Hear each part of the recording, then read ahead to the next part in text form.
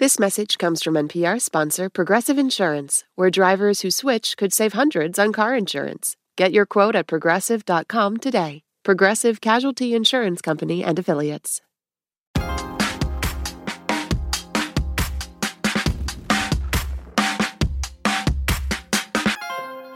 Hello, this is Janice Hall, and I am definitely in favor of organic foods. Factory farm foods deplete the nutrients in the soil, and the pesticides are carcinogenic. I worked on the organic standards many years ago, and I have a great deal of faith in them, even though there are companies that always try to bypass the standards. Hi, this is Jeannie Hecht. I do look forward to additional regulations that can help me to understand exactly what it is I'm eating. As somebody who tends to shop at the local farmers market and buy my meat from locally sourced and locally butchered farms, I'd like to have other options potentially that I can trust within the grocery store shelves. Imagine you're at the grocery store in the produce aisle. You have a lot of choices to make. One of them, do you reach for the more expensive organic fruits and vegetables or stick to regular produce? Does it make a difference? And is it even really organic? The Department of Agriculture is hoping to make sure that last point isn't a question anymore. This month, the USDA is implementing stronger oversight on organic products in order to reduce fraud. And for a growing number of you, that's good news. I think that tighter regulations on labeling is very, very beneficial. Most of how consumers shop towards organic is marketing, and people see recyclable packaging and pretty pastel colors, and they think it's better for you, and that's not always the case. I buy organic as much as possible because it's better for the land, better for the waters, better for me, and better for all of life on Earth. I think giant agribusiness farms that are supported by our government are not the best direction for food security. And what we really need to focus on is local, small, and really clean food that helps the soil. That's what I want organic for. So what does that organic label actually mean, and what kind of benefits can you expect? Today, we're digging into the organic soil to find out. I'm Jen White. You're listening to the 1A podcast, where we get to the heart of the story. We've got a lot to get into, so stay with us. This message comes from NPR sponsor Progressive and its Name Your Price tool. Say how much you want to pay for car insurance, and they'll show coverage options within your budget. Visit Progressive.com. Progressive Casualty Insurance Company and Affiliates. Price and coverage match limited by state law. Support for this NPR podcast and the following message come from Amgen, a biotechnology pioneer leading the fight against the world's toughest diseases such as cancer, heart disease, asthma, and osteoporosis. In a new era of human health, Amgen continues to accelerate the pace of change, operating sustainably and drawing upon deep knowledge of science to push beyond what's known today. With each decade, they reliably deliver powerful new therapies to patients. Learn more at amgen.com. This message comes from NPR sponsor Bluehost. Try Bluehost Cloud, the hosting plan made for WordPress creators by WordPress experts. With 100% uptime, fast load times, and 24/7 support, your sites can handle high traffic spikes. Visit Bluehost.com.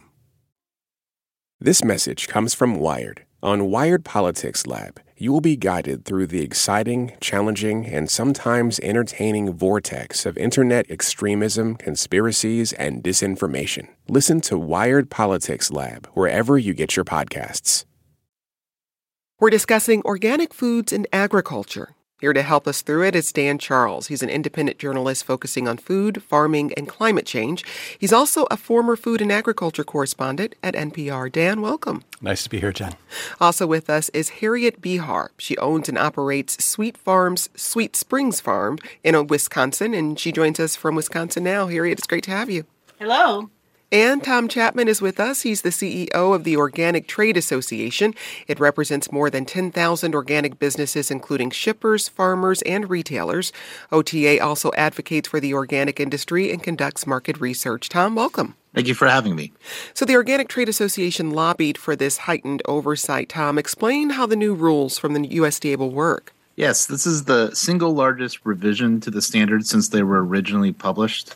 And it's really meant to bolster that consumer trust that they should already have in the label, but to make sure that, we are taking that trust, assuring them that we're taking that trust at the highest levels and going after any fraud anywhere may exist in the system. So it's the big areas of change are looking at the entirety of the supply chain and bringing any entities who have a financial interest in the product who may not have been certified before, requiring them to be certified, which requires an annual audit. It requires them to open up their books, to have a third party come in and look at who their suppliers are, who they're selling to, and making sure there's a balance between the organic products they're buying and selling, ensuring that happens everywhere between the farm to the packaged product. Dan, let's back up a little bit. When that organic label is given, what exactly does it mean? Well, basically, there's a philosophical idea that it should be farming that's kind of in balance with nature. And specifically, what I think most people think about is fewer, no standard commercial chemical sort of insecticides and weed killers. And also what people think less about, but also very important, is certain forms of, sort of standard commercial synthetic fertilizers are banned. Beyond that, there's like this ongoing debate about what should be allowed and what should not be allowed. But those are kind of the main points. Harriet, how much of an issue is fraudulent organic food? Well, we have seen growers, both domestic and imported, kind of slap the label on organic when it didn't belong there. And so it has been very discouraging for organic farmers the true organic farmers who really work hard to meet the organic regulation, which requires us to foster the cycling of resources, promote ecological balance, and conserve biodiversity. That's direct from the law. Now, your farm grows produce, but you also raise chickens, you have beehives. How are the organic standards different for animal products? We want to lessen stress, allow them to express natural behavior, which means allowing them to go outside and while they are in the outdoors, that we are protecting that ecology as well. And so organic is a system, so you don't just only plan on one aspect. So organic costs more because of all the extra management. But I've also been an organic inspector, and I can say that organic farms are truly represent what we need in the world and bringing back ecological balance and doing things that are environmentally beneficial to mitigate so many of our problems. Dan, how does the organic certification process work? Well, basically, the grower pays the certifier, if I understand it correct, and there's a third-party certifier that comes in and inspects the books and sort of audits the operation and makes sure that the rules are being followed. But there's always been this suspicion by outsiders that because, the farmers are paying the certifier, that nobody involved really has that much of an incentive to find problems. Tom, there's the inspection of domestic products, but then what does the inspection process look like for imported products? It's exactly the same as the domestic products. So the piece that's being left out of this conversation is that every one of these certifiers is also accredited by the USDA. So not only are we inspecting and monitoring the farms, but the USDA is inspecting and monitoring the certifiers to ensure that they are being impartial and fulfilling their duty. Now, even though the system is the same across the board, now with these new rules, there's even a further control point at the point of import where each pound of organic product will require an import certificate issued by the exporter, verified by customs, tracked against a centralized database monitored by the USDA, and then verified by the certifier, the importer.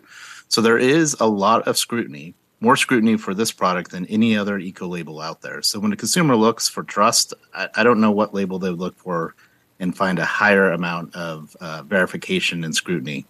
Harriet, how much more does it cost organic farmers to produce products, either financially or in terms of time? I would say it's much more the time, as well as we don't have all the same infrastructure as as far as in the supply chain and trucking and all of that, the efficiency scale.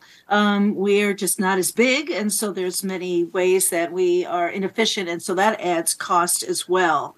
But I would say, too, that the organic farmers, through the Organic Farmers Association that I'm a member of, also, since we work so hard to do what we're doing, we are so happy to have the Strengthening Organic Enforcement Rule, which monitors more of the supply chain, which seems to be where we have the problem. Not so much out on the farm, but that when it's being purchased and then further down the line being consolidated and processed is where we're finding the fraud. So thank you to the USDA for putting this rule in place. So Harriet, when you say true organic, how are you defining that? Those that are truly following the rules and doing everything right. So the organic regulations really have a lot of very specific rules, what you can and cannot use as a material, as well as what kind of system you need in place, like I said, mimicking the natural processes. And so having good inspectors, and this rule increases the amount of education and training that inspectors must have, that certifiers must have. So when they are actually reading the inspection reports, they know what they're reading and understand it. And so a lot of what we already had in place was there, but this expansion of more people in the supply chain having that oversight, as well as better training for those who are doing the inspection and review. That's Harriet Behar. She's the owner of Sweet Springs Farm in Wisconsin. Harriet, thanks for joining us today. Thank you. Now let's add another voice to the conversation. Jennifer Tucker is Deputy Administrator for the USDA's National Organic Program. Jennifer, welcome to the program. Thanks for having me.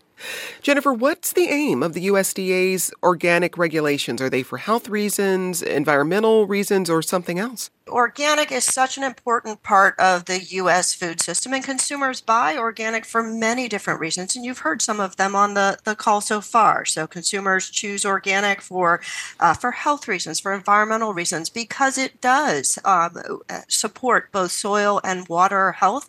It does not allow genetic engineering, for example, so no GMOs. So there are many reasons why consumers reach out and pick that organic product. And because of that growth, because organic is such a vital part of the U.S. food system, it has been growing and expanding over many, many years because of that value. And that's why we needed the new rule, because as the world changes and businesses expanded to new areas, we need regulations to change with it. Well, as Tom said earlier, this is the most significant change we've seen to organic regulations since 1990. According to a 2010 internal report, the USDA needed to improve its oversight over organic products. But why has it taken so long to strengthen these regulations?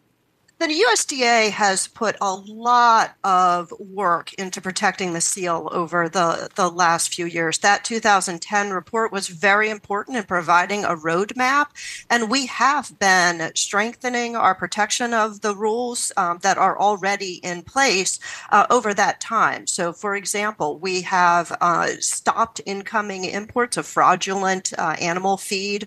We have taken action here in the United States to protect the seal. We've built our relationship with other federal agencies, for example, Customs and Border Protection, to put more practices in at the border. And doing that work really helped reveal where some bad guys are able to infiltrate the system. Any system that is money producing has the risk of bringing in some bad guys too. And so over the last several years in protecting the seal, we've learned where the protections are needed the most. And that is what is in this rule. So we're continuing to protect that seal every single day. These rules will help us do it faster and better. So, for example, Tom mentioned that there are some operations, some businesses right now that don't have to be certified. And that's a real problem for us and for consumers. So the new rule will make sure that everyone along that supply chain is certified. Let's get back to our inbox. Tom emails, does the amount of paperwork required for USDA organic certification discourage small producers from applying for organic organic certification, even if they are employing organic practices? How can small operations support the overhead of complying with the regulations? And that echoes this tweet from Hugh, who says, I know several small growers who are essentially organic but don't have the resources to become certified. They take a wider view of sustainability versus just organic. It feels like a lot of bureaucracy. Jennifer, what does this change in regulation mean in additional costs for farmers, inspectors, and consumers? This rule was written very specifically to be what we call risk-based, which means that the cost goes where the risk is highest. So I agree with Harriet that many small farms, smaller producers that are doing all the right things on the farm, they should not have additional burden of what many people call bureaucracy. We call federal protection at the farm level. We have launched initiatives in the past called Sound and Sensible certification, which really helps certifiers and inspectors that are going out to these farms really understand what to look for. What are you noticing on a farm? As Harriet said, what doors are you opening to look in the corners? And so it's not just about paperwork, though record keeping is important. When you buy, as a consumer, a box of organic cereal that has, for example, cranberries and chocolate and oats and wheat in it, you want to make sure that all of those ingredients can be traced back to the farm. And then you want to make sure that that farm followed the correct processes, is following the rules, and you need records to support that. So in the search for traceability across the supply chain, records are important, and that is part of what goes into what is very unique and special about the organic seal. Tom, what do you hear from smaller growers about the accessibility of that organic certification? Yeah, so we do hear from our growers about the amount of paperwork that's involved in the system. But, the question needs to be for what for? Why that paperwork?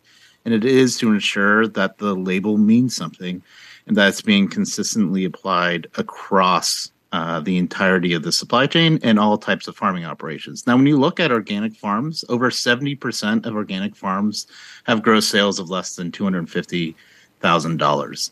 But at the same time, organic farms are 35% more profitable than an average farm. So while it is a lot of work to get that organic label because it has such a high comprehensive meaning behind it, it also provides the return to those farmers who choose to take that path. Dan, let's talk about that label, because when you're shopping, you see so many labels. There's organic, there's all natural, there's non-GMO. What's the difference? Well, I'm with a lot of consumers, I think, I'm frustrated by a lot of these labels because it's really hard to know what's behind them. And many of them, I would say most of them, are primarily marketing labels. So organic is one of the labels that has a very clear meaning. I mean, it is the label that has the clearest definition. You may not agree with all the things that it requires, but you know exactly what it means because there are all these rules. And then there's the ones you mentioned. It's like all natural means almost nothing. I mean, you look at eggs. There's free range, not very well defined. It just means that the chickens, which spend most of their time probably indoors, have a door that they can go out and run around outside. Actually, that is also true of organic.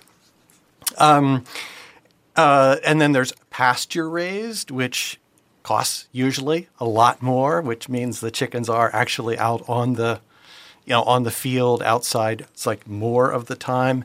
Non-GMO is one of my most frustrating labels because, so, you say non-GMO and people immediately think, well, what's that exactly mean? What is GMO? Well, I mean, there are major crops that have been genetically modified to be tolerant of specific weed killers or in some cases to be resistant to certain insects. The major crops are, soybeans, corn, canola.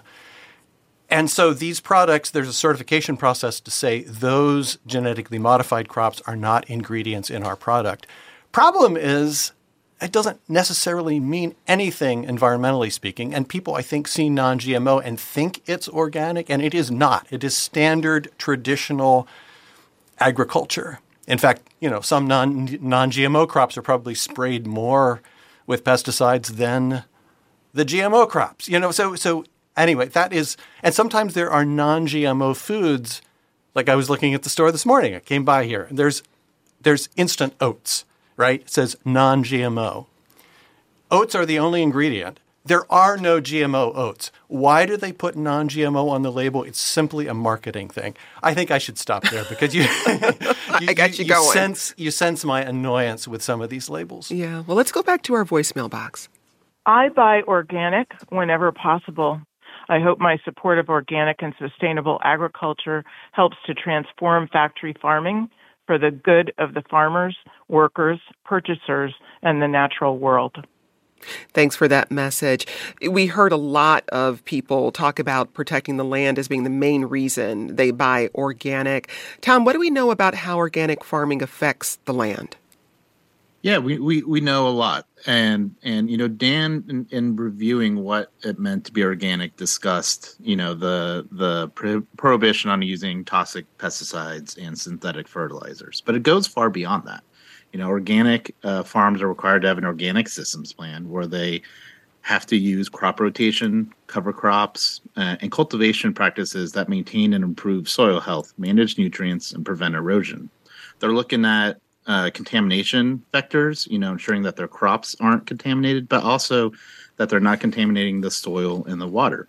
So when you look at it, it is a very comprehensive certification plan to ensure that the food and fiber that you're buying, if it's certified organic, that it is not destructive to the environment.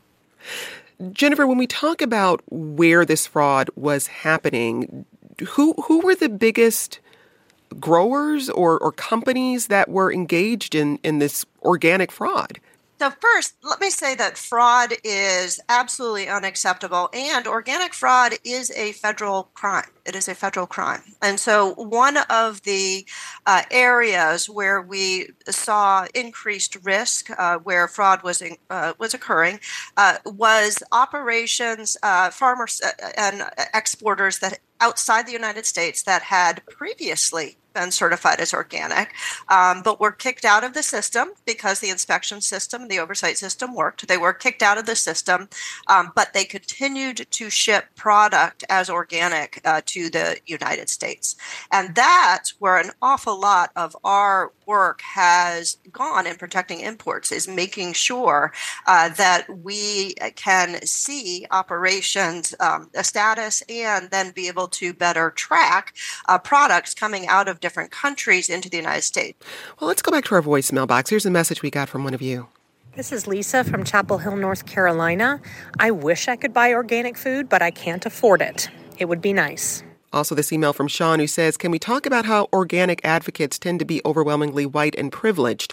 Organic food takes more energy and costs more. Many say that it is impossible to feed the world organically. So is the organic movement another first world problem relevant only to the privileged elite? Now, studies suggest organic products can be 14 to 70% more expensive than their non-organic counterparts. Jennifer, what is the USDA trying to do to make organic food more accessible? The USDA has invested and is investing right now in a nationwide initiative to increase the number of farmers that are transitioning into organic because of the consumer demand. And that initiative is very much focused on bringing in underserved areas, people who have traditionally not been part of organic, states that have had low organic production. The initiative is specifically bringing those states to the table to provide organic as an option. And so having more organic farmers across the country should have a direct impact on accessibility and also diversity of the market. That's Jennifer Tucker. She's Deputy Administrator of the USDA's National Organic Program. Jennifer, thanks for joining us. Thank you for having me. Coming up, we hear from a scientist who studies the effect of organic and non-organic food on human health. We'll be back with more in just a moment. This message comes from NPR sponsor Progressive Insurance, where drivers who save by switching save nearly $750 on average. Get your quote at Progressive.com and see if you could save. Progressive Casualty Insurance Company and Affiliates. National average 12-month savings of $744 by new customers surveyed who saved with Progressive between June 2022 and May 2023. Potential savings will vary. These days, news comes at you fast. But the truth? Getting there takes time. There's something that hasn't been disclosed yet. Embedded is a podcast that takes the time to look beyond the headlines. How did this happen? How did we get here? With original documentary storytelling. Listen to NPR's Embedded wherever you get your podcasts. Now let's get back to our discussion about new USDA oversight meant to stop organic food fraud. We got this question from Catherine, who emails, does organic produce, meat, and poultry ever have lower purchase prices at grocery stores? I'm a wildlife biologist and fully support the ecological philosophy ingrained in the organic farming process. However, I have a low income stream. Financially, I cannot support my family on solely organic products. Tom, I wanted to give you a chance to speak to this issue of affordability. We've heard about it from so many listeners. Yeah, affordability is a challenge in organic, and that comes in part because organic is value added at the farm level. It is more expensive to farm organically than conventionally because of the inputs and because of the environmental benefits it brings. And, if you value it, the health benefits it brings as well. That being said, there's still a lot of room for improvement. One thing I'll point out is organic, it's a fairly new claim on the marketplace when you look at the scale of things, and it hasn't received its fair share of research dollars to support, growing and making those operations more efficient and being able to deliver products at a scale that doesn't also include that premium at every step in the process. And so there's a lot of room for improvement. If we look at, investing more in research at the farm level, we can get yields by, approaching breeds and seeds that respond better and grow better in organic conditions, and that have farming practices that can be adopted by those farmers to increase the efficiency of their operations. If we invest more in those areas, as well as grow the marketplace, we'll see that premium reduce over time. However, because it is value added at the farm, there will always be some level of premium for organic. Well, I want to bring one more voice into the conversation. Cynthia Curl is an environmental health scientist, and she's an associate professor at the School of Public and Population Health at Boise State University. Cynthia, welcome. Thank you for having me. Well, let's hear from some of you about why you buy organic.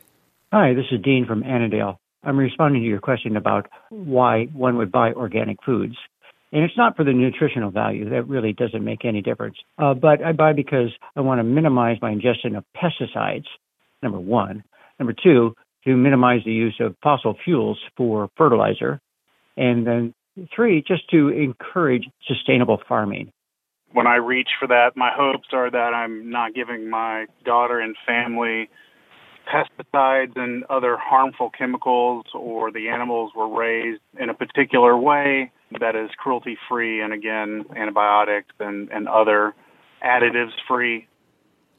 Cynthia, we got a lot of voicemails about pesticides and choosing organic. What can you tell us about the amount of pesticides someone may be ingesting if they eat conventional versus organic produce? Sure, absolutely. That's exactly the kind of research that we do here in our laboratory.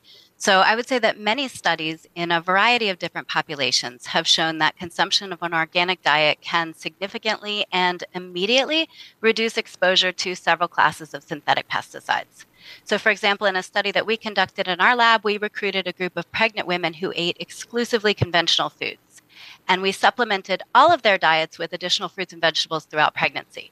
But we randomly assigned half of them to receive organic fruits and vegetables and the other half to receive conventional fruits and vegetables in deliveries once a week until they had their babies. And we found that those women who received the organic fruits and vegetables had significantly lower exposures to pyrethroid and organophosphate insecticides than those who received the conventional fruits and vegetables. And what do we know about the dangers of these pesticides?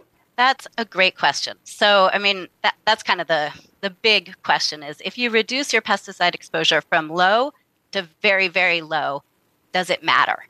And I think that remains an open question.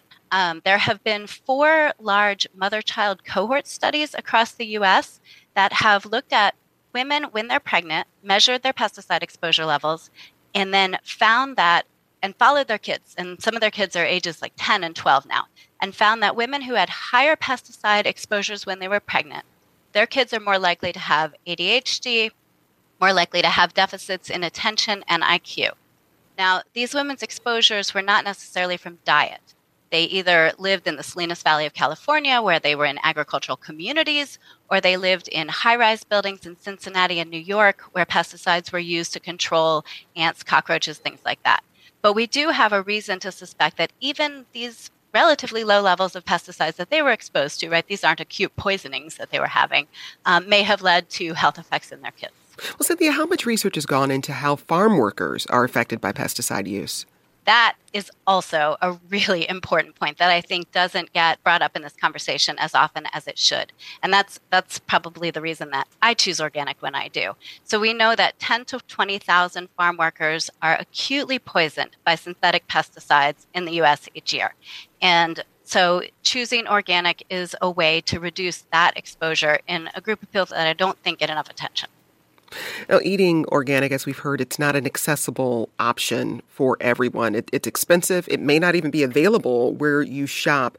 What do you hope your research on pesticides can provide in terms of public guidance? Yeah, I mean, I think there's a couple things that go on with this. I think that if we find that there are pesticides in our food supply that are leading to health effects that are not acceptable, then we need to get those pesticides out for everybody, right? That's kind of separate from the organic label. So that's some of what my work does. I also think that we need to make sure that people are clear about what the benefits of organic foods are and are not, so that they can make those choices in an informed way and decide, how much that's worth spending.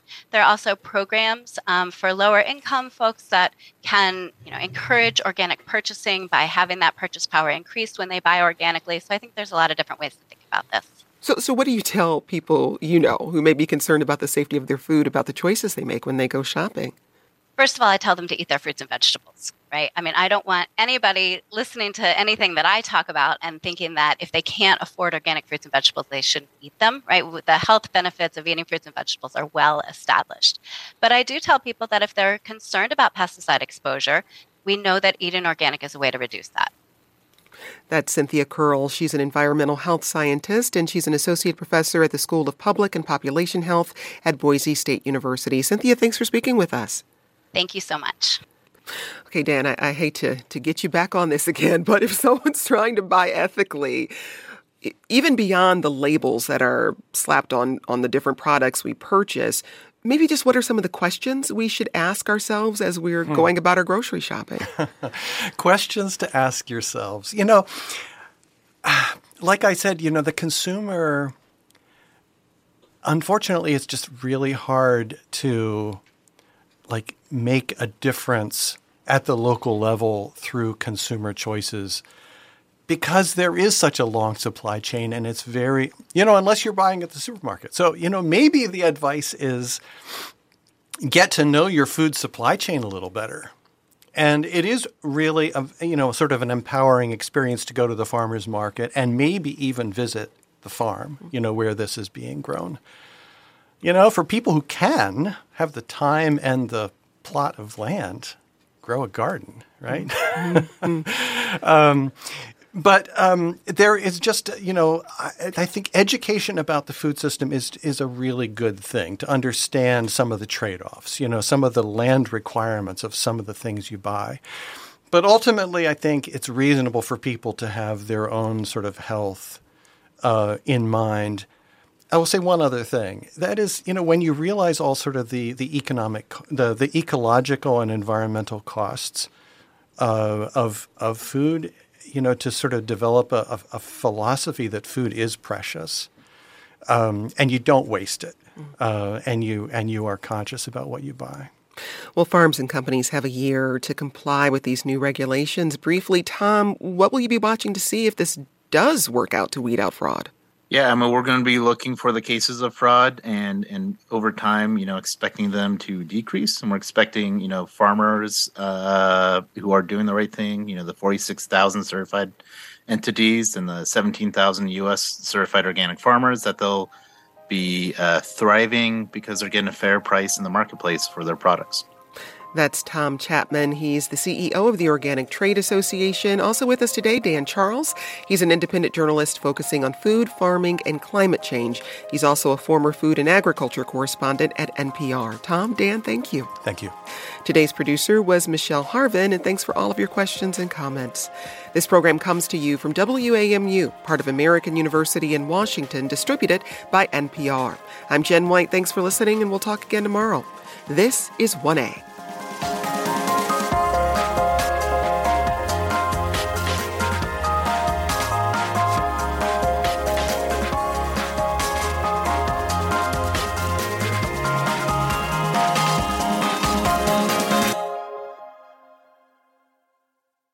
This message comes from NPR sponsor Shopify, the global commerce platform that helps you sell and show up exactly the way you want to. Customize your online store to your style. Sign up for a $1 per month trial period at shopify.com/NPR. This message is brought to you by NPR sponsor Progressive Insurance. You call the shots on what's in your podcast queue. Now you can call them on your auto insurance too with the Name Your Price tool from Progressive. Tell Progressive how much you want to pay for car insurance, and they'll show you coverage options within your budget. Get your quote today at Progressive.com. Progressive Casualty Insurance Company and Affiliates. Price and coverage match limited by state law.